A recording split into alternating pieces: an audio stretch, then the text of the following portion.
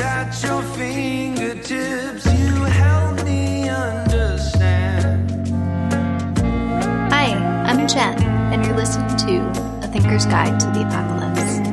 In our first season, you and I are uncovering what the archetype of the apocalypse has to teach us, particularly in these times of disruption, pain, and uncertainty.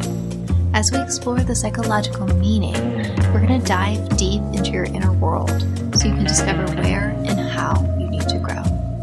I'm your host, Jen, a licensed professional counselor, MDiv earner, and all-around curious soul. My mythical lawyers want me to remind you that all the information in this podcast is most definitely not a substitute for help from a licensed mental health professional. If you enjoy this podcast, do me a favor and rate, review, and subscribe. Okay, enough of that business. Let's dive in. How long till my soul gets it right?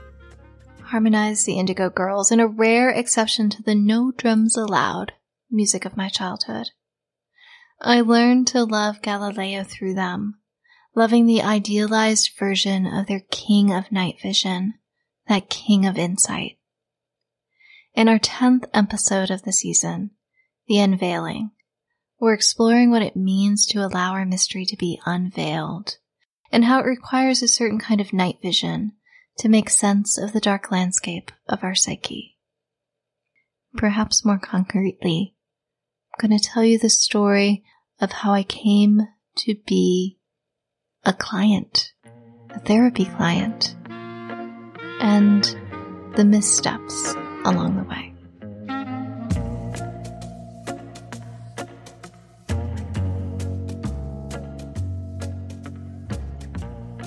I remember art class more vividly than many spaces of places.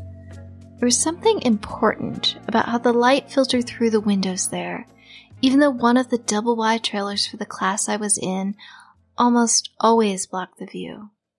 But the light still could come in, and the light has its own magic. It found you no matter how hidden away you were. That room smelled of Elmer's glue, pastels, and that distinctive odor that buildings that are a little run down, but well-loved nonetheless, always have. I was never very good at art. I don't really suppose I am now. But I loved it enough to not feel competitive, to not want to do anything but to be in art's presence. I loved it so much. I don't remember any of the other people in that room and any of the art classes that punctuated my elementary school existence. When I go back there in my memories, I only see the room itself, empty of any other human. It's just me, and the rest of the figures fade into obscurity. I've long been way more comfortable being alone than connected. And in art class, I felt like I could create anything. The rules were simple. Be kind to your neighbor, clean up after yourself, and let yourself dream about what you wanted to translate from your heart onto whatever the medium of the day was. Art and therapy does not feel like that. Or I suppose it can, and it has, but the playfulness has always carried a much darker shade. I started therapy on a day where the sky was bottle blue, so bright it hurt my eyes. I promised myself I wouldn't cry as uncontrollably as I had on the phone consult. It wasn't the first time I'd been to therapy. The first time I went, I'd been driving home. It was back home in Massachusetts for the summer in between my junior and senior year, and I don't actually remember why I was driving home, but I was on this 4-lane highway and I was driving home. I was driving fast, 70 miles an hour, and I had this fleeting desire. And that desire told me to drive my car straight into the Big Mac truck, barreling my way on the opposite side of the highway. That truck was like one of the ones when I was little and we'd go on road trips. Those of us, the children, my brothers or friends in the back, we would pump our arm up and down to signal that they would pull the horn Maybe because, I don't know, that's how horns in these big trucks work. But we wanted them to pull the horn, and so we'd pump our arms up and down. It was that kind of truck that I wanted to steer my car in and be annihilated by. I remember feeling a sense of quiet after I had that thought, and you obviously know I did not drive my car into the Mack truck because I'm here and not dead. And in that sense of quiet that I felt, there was then this overwhelming panic that drenched me in a way that almost seemed more peaceful than everything that had come before. The peace scared me more than the impulse to kill myself. And so I went home and told my mother I should go to therapy. She said, okay. And we looked it up in our insurance book of providers. I didn't know where else you got a therapist. It seemed like you had to go see them like any other doctor, and any other doctor you looked in the insurance book of providers and you chose somebody. I went to somewhere between 6 and 12, I can't remember exactly, CBT sessions with the therapist who took my parents' insurance. And we sat in her room. There was a window where I could see the landscaping, the bushes behind her, and we sat together separated by a desk. The chairs in her office were blue and uncomfortable, institutional. And together we sat, and in that last session, before I went back off to college for my senior year, she encouraged me to allow myself to play more, to dream more. She asked me, Jen, if you could do any job, what would you do? And like the overachiever I have always been, I said to her, I'd really like to be a baker at Panera. The closest Panera to my little college town was over 80 miles away. Probably wasn't going to happen. But she said, Jen, just play. Allow yourself to imagine. Allow yourself to dream. It was one of the most absurd things I've ever been told in therapy. Absurd and profound. Truthfully, it's been harder to do than I ever would have thought. I had this Puritan rigidity just woven into me, drawn up from the soil in my home state. It's like it was in the air, and I breathed it in and I caught it, just like you catch COVID. The final year of school, though, my college year, I searched for therapy any which way I could get it. There were no therapists in town. In fact, I was thinking, like, surely there had to have been therapists in town. I just didn't know how to find them, and I went on sick today before I recorded today's episode. And it turns out, true story, there's one therapist in the town that I went to college in. One person. And likely they weren't there 15-ish years ago. There were no therapists in town. And even if there were, I didn't know how to find them. I only knew that you could go to therapy if there were therapists who took your insurance. That was my only experience. And hardly anybody took my insurance in my little North Carolina tiny school. And so I didn't go to therapy. Instead, I found myself having conversations with any sensible, seemingly wise adult I could find. Mentors, professors, and the odd pastor here and there. I poured my heart out. Though, in retrospect, I was pretty measured and so incredibly contained. I was just dripping my heart out, small piece by small piece by small piece. And the tears I shed, those were only the top layer of the pain my heart had been drowning in for decades. Like Gabrine has said, and I've said to you before, my joy only knows the depths that my sorrow has carved. And my sorrow has carved a very deep well.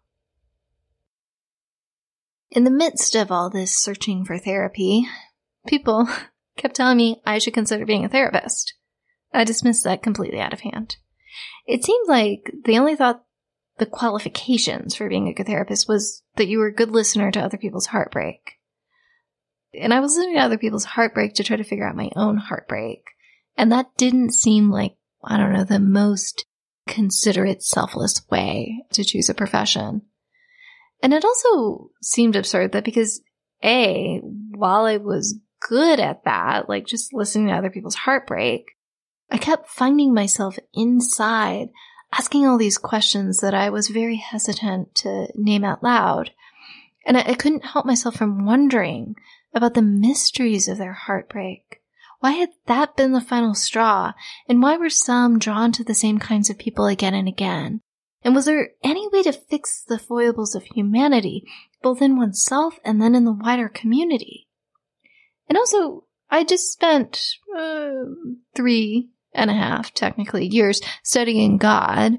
Really, let's be frank though, I've been studying my whole life trying to figure out who the fuck God is and why. And so, how did God fit into all of that therapy stuff? So that was A. B, I already had a career path. I was going to discover the mysteries of God instead of humanity. Truthfully, I did not expect to get paid well for either of these things, so it didn't seem like there was much financial gain to be shifting midstream. I mean, not only did they both pay poorly, but it just seemed like people were going to project their deepest longings onto you no matter which way you went. And I was more intrigued by God than others. I didn't find another therapist until I found myself at divinity school. I was feeling paralyzed by social anxiety. And I say feeling, not actually being. Because I was still able to connect. In fact, I'm not sure if I was to go back, to journey back in time and interview people then and say, does Jen seem paralyzed by social anxiety? I doubt anybody would agree. I learned long ago how to create a kind of pseudo-intimacy with others, that they would know me, supposedly. They would know the surface of me. They would even know the vulnerability of me, but they wouldn't know me.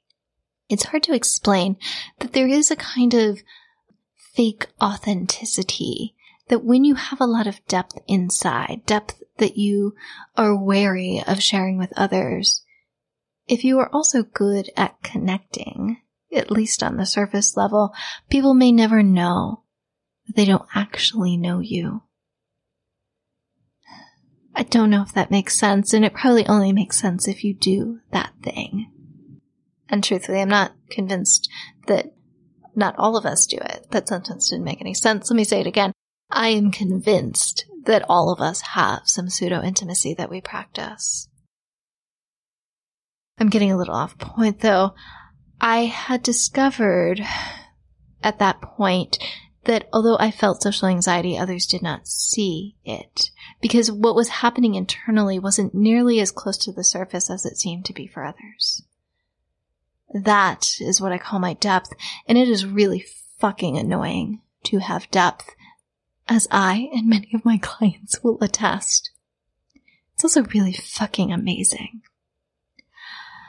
And so I went to therapy, and because I thought, well, maybe I just need to change my thinking, as I had done months, really years ago at this point. If I just change my thinking, maybe change some of my behavior, learn to be better at pseudo-connecting with others, then maybe I will feel better about this.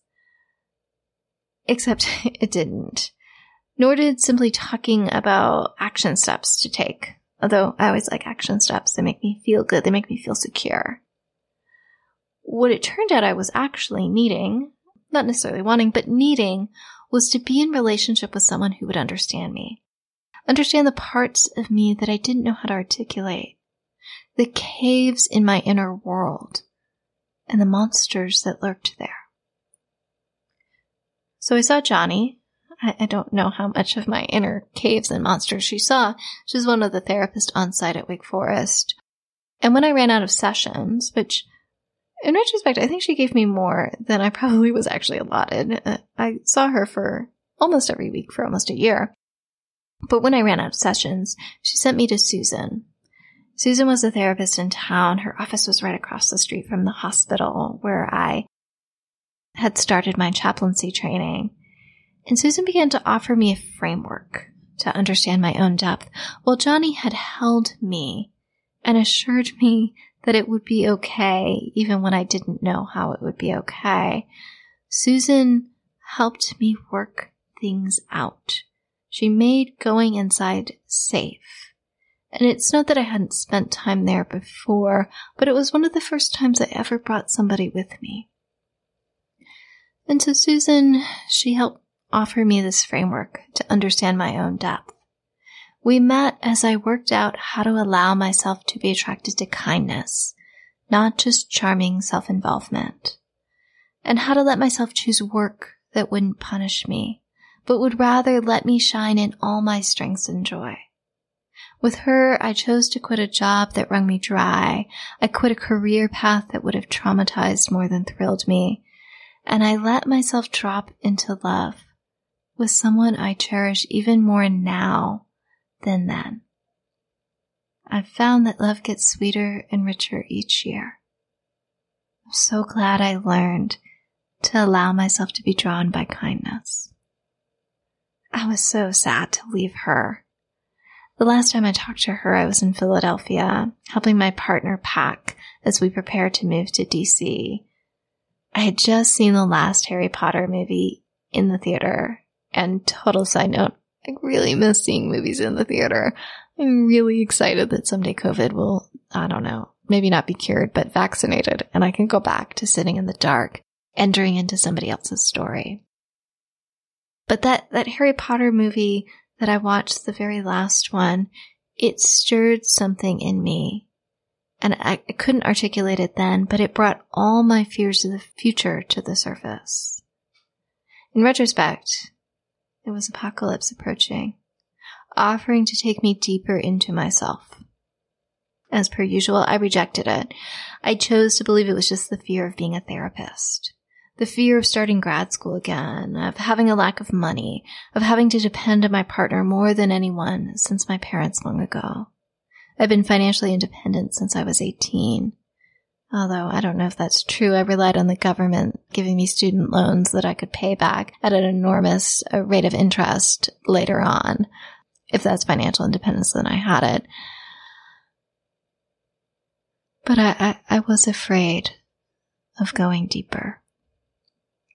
I still think about Susan and really hope she's enjoying her retirement. Ending with a therapist, it's kind of like ending a romantic entanglement. And not just a romantic entanglement. There's a way to minimize my time with Susan. It's like ending this really profoundly intimate, although not sexual relationship. And the longer it goes on, the more time it takes to consider really entering into a new relationship. And it doesn't mean you don't enter into a new relationship very soon thereafter, but the intimacy, it takes time to build, it takes time to go deeper. It just takes time. And it sometimes seems like you may be destined to rebound with not great fix the first time or two, as you work out who you really need next. And so I ended with Johnny the summer before I moved to the DC area, and it wasn't until my second year of grad school, during a group therapy class, that I knew I needed to go back. The murkiness of boundaries in that class really fucked with my internal system. Group has always been hard for me, particularly when groups are unboundaried, where there are multiple roles, or the power dynamics aren't clear. And really, in retrospect, what fucked most with me was that the authority was not part of the group, was not engaged, but sat to the side taking notes. Authority as observer, authority as judge and jury, it's always triggered me. So I went back to therapy. And I felt like one of those dogs tortured so we could discover the principle of learned helplessness. I could feel my helplessness in that group. I could feel my helplessness in my life. And helplessness is death. So I went back to therapy. I started by seeing the head of the counseling center weekly for the summer, needing from him the validation that I wasn't crazy to dislike that class so much. And we met for 6 sessions. A brief, albeit a psychological fling. He was pretty good, and he was in demand. And I wanted more than just once a month therapy. And as like a double sidetrack, because I want to talk about once a month therapy in just a sec, you all may have heard Herbie was crying in the background. And so for the first time ever, the cats have decided to join me in podcast recording. So I don't know if they're going to cry more since they got what they wanted and be in my office, but wanted to let you all know that we have a little bit of company. So, but once a month therapy, seriously, who the fuck only wants to go to therapy once a month? If you only want to go to therapy once a month, A, you've never had a very good therapist. B, you are avoiding something, dude. Because when we only go once a month, there's just this sense that we're just playing catch up. We're just sort of doing surface level shit. And if we're just doing surface level shit, that means that there's some other stuff that you need to be working on. And or if surface level shit is the only thing you want to do, then just come more frequently and get it done sooner rather than later. So that's my little rant about once a month. I didn't want to go once a month. And so when that's all he had available, he suggested that I might like to see a student, a grad student who's doing their internship. And really, I shouldn't have been seeing a student. I myself was a student doing my internship. I was doing really interesting and challenging work at the agency that I worked at. And I don't know, I needed more. I needed more seasoning, and I certainly needed more frequency. And I chose frequency. However, the grad student that I worked with, a PhD applicant, I think, at one of the more prestigious programs in DC, I just assumed because she went to a better named school than me and she was going to get a PhD as opposed to just a master's, assumed that she would be as good, if not better than me. She wasn't. I have so much more compassion for her now. And it's not that I didn't then, but now I can really appreciate what a challenging client I must have been. Not because I was difficult to engage with, but because I was and am a tricky client. Gosh, it's so interesting. My cats are crying so much today. That's Olivia, if y'all can hear her. I have the door open, so maybe they will or won't come in. I don't know. But as I'm saying, I am a tricky client. I can create a pseudo-intimacy so beautiful and so engaging, you'd never suspect it wasn't real. And anytime I showed her my depth, she drew away. And so I stopped showing it, of course. And quickly, it seemed like a waste of time to go, so she could just practice her basic listening skills on me. So I ghosted. I canceled an appointment and I promised to reschedule, but I never did. I took the wrong lesson from that encounter. The lesson I took was I had achieved the upper limit of being a client, that I had learned all I could from the therapeutic relationship as a client, and now it was time for me just to be the therapist. I knew many therapists at that point, and none of them had ever mentioned going to therapy. So I just assumed it wasn't something that therapists did. Like you outgrew it at some point, maybe after you got your degree. So I didn't go to therapy when I graduated and feared being poor forever. I didn't go to therapy when I got my first job and quickly felt overwhelmed by all the pain that surrounded the mental illness. I didn't go to therapy when I struggled to fit in. Instead, I took on the persona of dark humor and judgment of annoying clients that seemed to fit all my agency colleagues like a glove. I didn't go to therapy when I saw clients who felt the depth of emptiness in their bones and crafted elaborate and destructive interpersonal ways of relating, many of which they played out with me.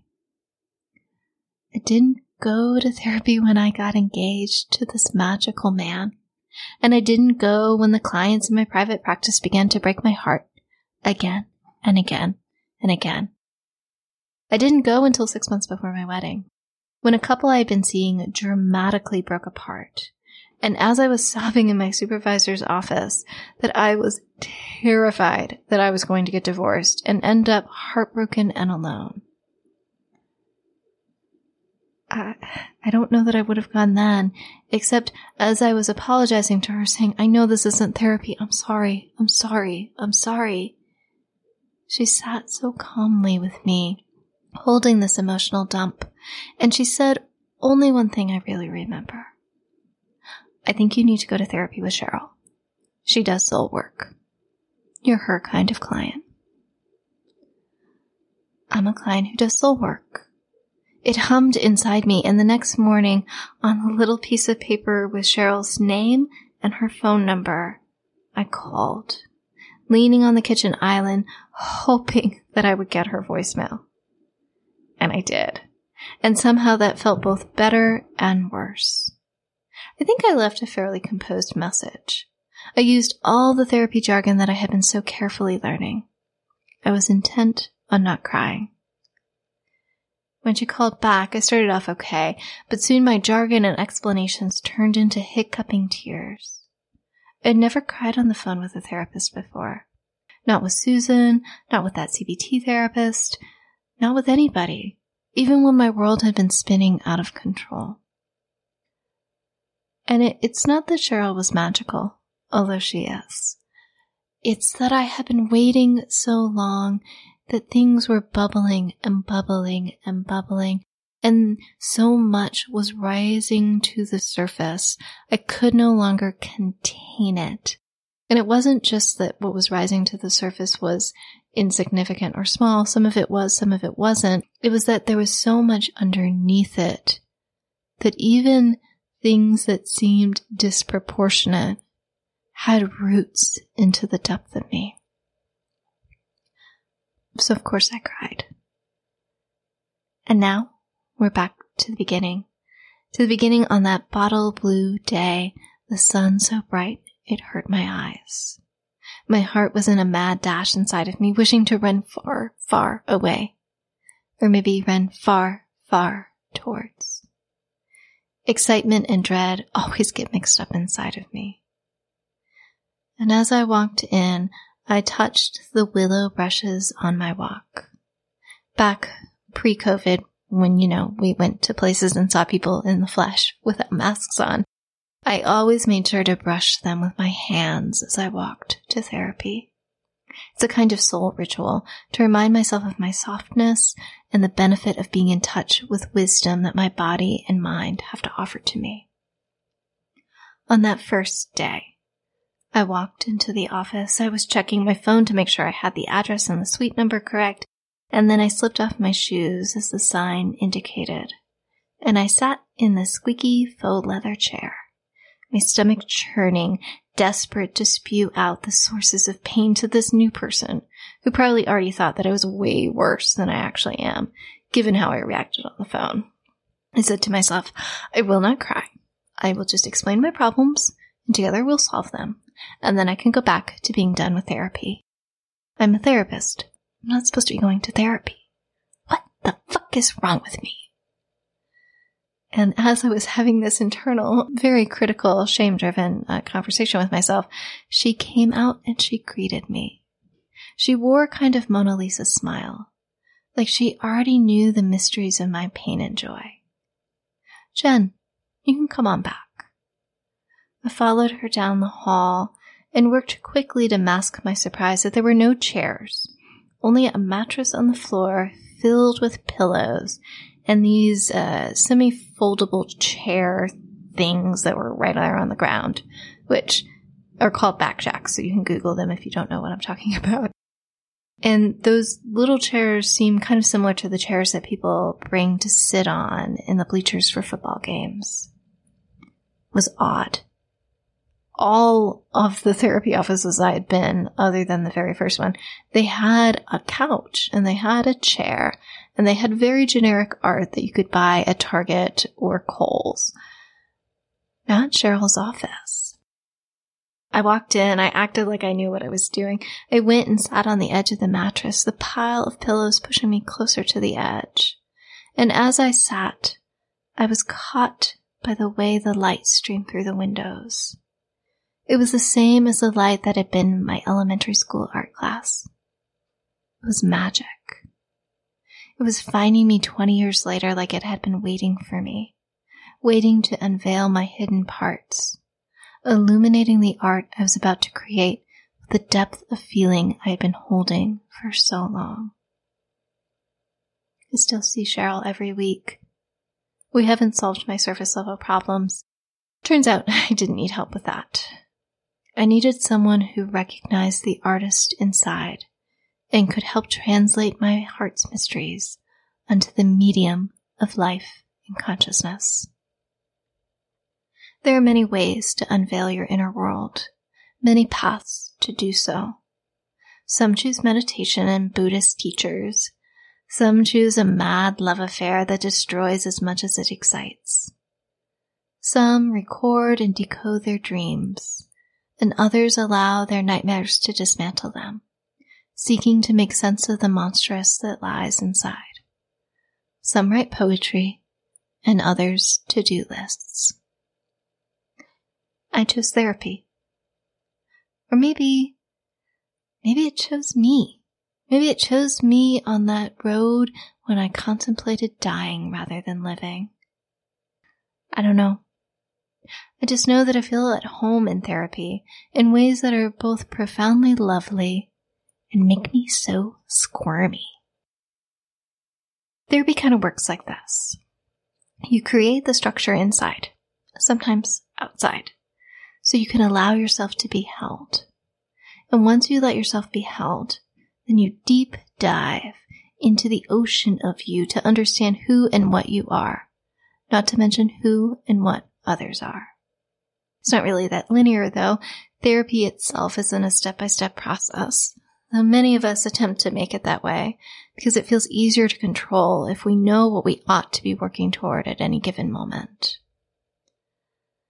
However, finding a therapist actually, in some ways, can be a step-by-step process. I think for a lot of people, they do what I did back then, and they just look in, it's not really a book anymore, but it's a Psychology Today, which is a therapy directory, or on their insurance website. They just look and see who is closest geographically, and they go. They don't know how to find who is relationally closest. It's a mystery. It's a mystery when you're trying to solve yourself, to try to figure out who you need to help you solve yourself. And not just solve, but to uncover, to unveil, to illuminate. I feel for people. I, for a while, and still am in many ways, became a therapy evangelist, wanting to spread the gospel, the good news of what it feels like to have someone who sees you, who understands you, who wants to help you understand. A lot of people don't know how to get there, though. And so something I have been tinkering with, working on, and am still truthfully working on, is this little guide. And it's not so little because nothing I do is ever so little. But this guide, this class, to teach you how to find a therapist who really gets you. And I want you to know if you're interested. It's, when I'm recording this, is not quite live. Who knows? Maybe it will be by the time I put this out into the world. A little ahead of time today. Ahead of schedule. I don't know that you can get ahead of time. Anyhow, I'm rambling a little bit. If you're interested, if you're thinking, yeah, I would like to choose therapy. I would like to choose somebody who gets me, who helps me make art of everything that I thought was shit inside. Then I'm going to suggest you go over to athinkersguide.com/find-a-therapist. You can join our wait list. You'll be the first to know when I finally set this thing free into the world to help everybody who chooses the path of therapy to find their Susan, to find their Cheryl, without actually having to know a Johnny or my supervisor who sent me to Cheryl. Her name was Carrie. Oh, Elliot's climbing up my chair. I don't know if you guys can hear him. Elliot, you're getting stuck, bud. I'll take a picture and put it on social media. He's so funny. Okay, that's all I have for today. Although let me end with a quote by an artist before I take a picture of Elliot sitting on my chair. Frida Kahlo said a while back, more than a while back, "I never paint dreams or nightmares. I paint my own reality. And so I want to encourage you to be sure to subscribe before next week's episode, so you'll be the first to hear about the reality we discover in the defeat of our most cherished illusions. I'll see y'all then.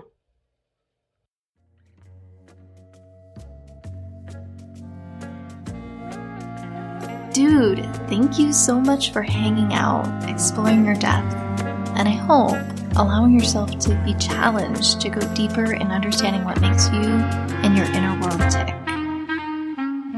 As always, I'd love for you to rate, review, and subscribe on iTunes or wherever you like to collect all your podcasts. If you're gaining value or you just really like the podcast, I'd love for you to help me spread the word. As G.B. Stern said, silent gratitude isn't much use to anyone. If you're an Instagrammer, feel free to screenshot an episode, add it to your stories, and tag me at Therapy for Thinkers. If you are not a social media person, totally okay. Just share it with somebody you care about who you think might enjoy it.